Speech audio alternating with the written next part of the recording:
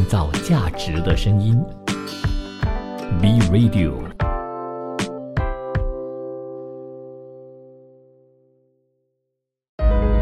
聆听世界的声音，观察全球的变化。世界72小时。东盟新闻首先有越南的消息。越南统计总局12月29号发布数据显示，2022年越南实际到位外商直接投资额大约是达到了224亿美元，同比增长 13.5%， 这是近5年来实际到位外资总额的最高水平。截至2022年12月20号，越南的外商直接投资总额包括了新注册资本、追加资本和合资购买股权，总额就达到将近277.2亿美元，同比下降 11%。去年一共有108个国家和地区在越南投资，其中新加坡以近 64.6 亿美元的总投资额占越南总投资额的 23.3%， 排名第一。韩国以将近 48.8 亿美元排名第二，日本以超过 47.8 亿美元占投资总额的 17.3%， 排在第三。其次呢就是中国大陆、香港跟台湾等等。外国投资者对21个行业当中的19个行业进行投资，加工制造业高居榜首，总投资额就超过168亿美元，占注册资本总额的 60.6%。 房地产行业排名第二，总投资超过了 44.5 亿美元，占注册资本总额的 16.1%。 其次呢是发电和配电行业 22.6 亿美元，科技活动将近 12.9 亿美元。从新的项目数量来看，批发和零售业、加工制造业、科技活动吸引的项目最多，分别占总数的 30%、21.5% 以及 16.3%。以区域来看，胡志明市排名第一，注册资本总额就超过了 39.4 亿美元，占资本总额的 14.2%， 同比增长 5.4%。平阳省排名第二，总投资额就超过了 31.4 亿美元，占总投资额的 11.3%， 同比增长 47.3%。广宁省排名第三，注册资本总额将近 23.7 亿美元，占总资本的 8.5%， 是前一年同期的2倍多。至于越南境外投资方面，2022年越南新批境外投资项目109个，投资总额 4.266 亿美元，较上一年增长了 4.3%。调整资金项目一共有26个，达到1亿0740亿美元。2022年越南对外投资和增资总额将近 5.34 亿美元。越南经济飞速成长，该国2022年的国内生产总值截至12月就增长了 8.02%， 第四季度 GDP 与2021年相比成长 5.92%，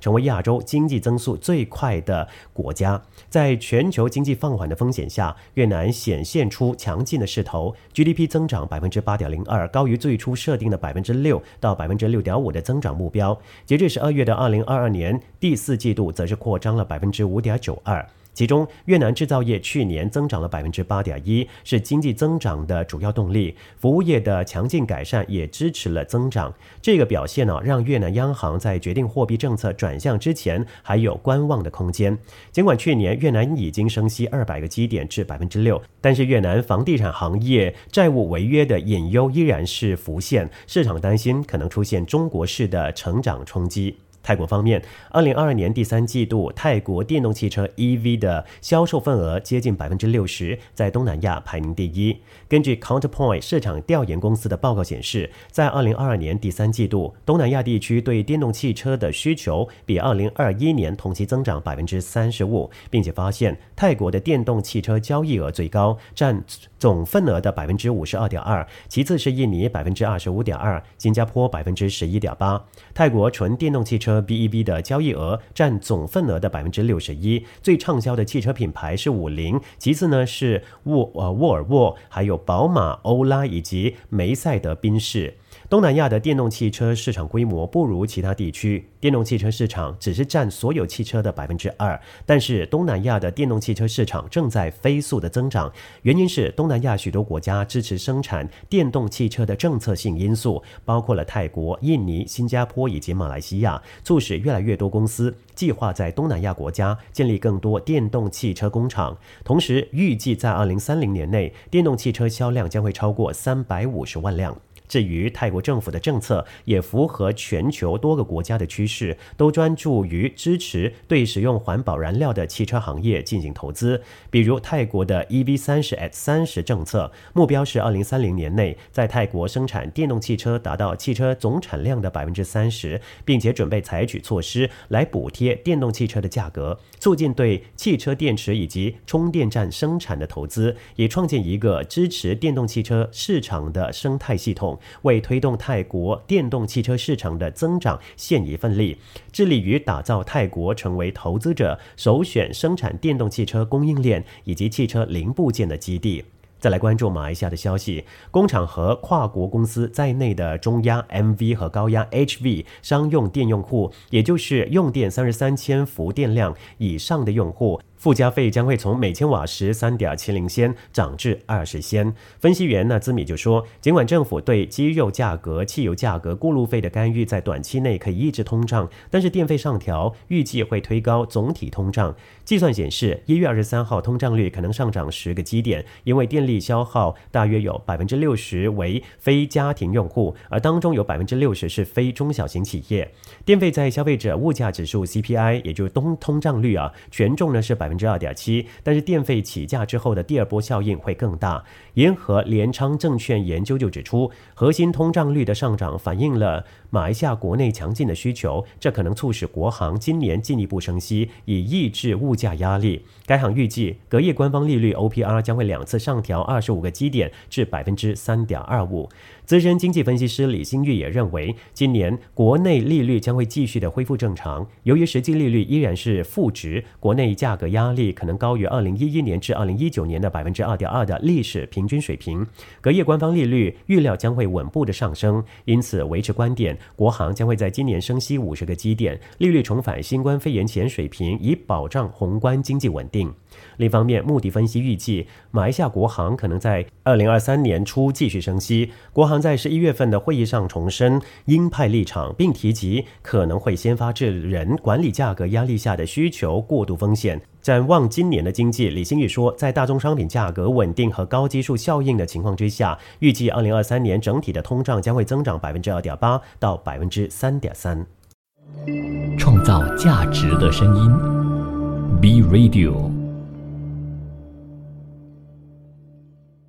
国际新闻首先有特斯拉的消息，虽然特斯拉最近负面新闻不断，但是预计将会在1月初宣布创纪录的季度交付量，为清理库存，特斯拉罕见的未在年底之前提车的 Model 3或者是 Model Y 车型美国买家提供$7500的折扣，以及1万英里大约16000公里的免费超级充电服务。降低通胀法案 IRA 1月1号起落实，为购买特定电动汽车的买家提供价值高达$7500的联邦税收抵免。特斯拉是全球领先的电动汽车销售商，有条件受益于 IRA 针对电池生产以及本地组装的电动汽车提供的部分税收优惠。交付量是迫切想要了解特斯拉能不能够维持快速增长的投资者最密切关注的指标之一。分析师预估第4季度全球交付量可能达到42.760万辆，这个预测不包括一些分析师近期的预测，超过第3季度创纪录的交付量34.3830万辆。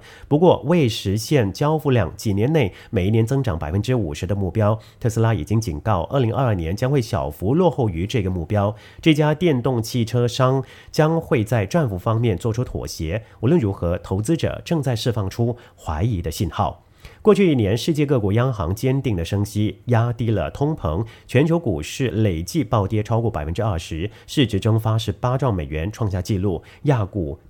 跌掉了超过 19%， 债券价格也重挫 16%。如果全球股市2023年想要躲过连2年收黑的命运，必须克服5个阻碍。乐观人士认为，全球升息行动可能会在今年3月到顶，货币市场更加预期美联储将会在2023年底之前切换到降息的模式。彭博资讯访调的 71% 全球大型投资人都预期股市今年看涨。然而在投资圈去年预估失准之后，许多人正在准备因应更多不利发展。风险之一是通膨维持太高，让央行官员辗转难眠，自然也不会降息。彭博经济学家以模型预估，经济100%会在8月之前陷入衰退，但是央行看来不太可能赶忙着宽松货币政策刺激经济。德意志银行警告，如果今年经济减弱，至少美欧央行似乎都不会退让，就算衰退期间可能不长，也会带来痛苦。另外一个重大未知数是大型科技股的前景。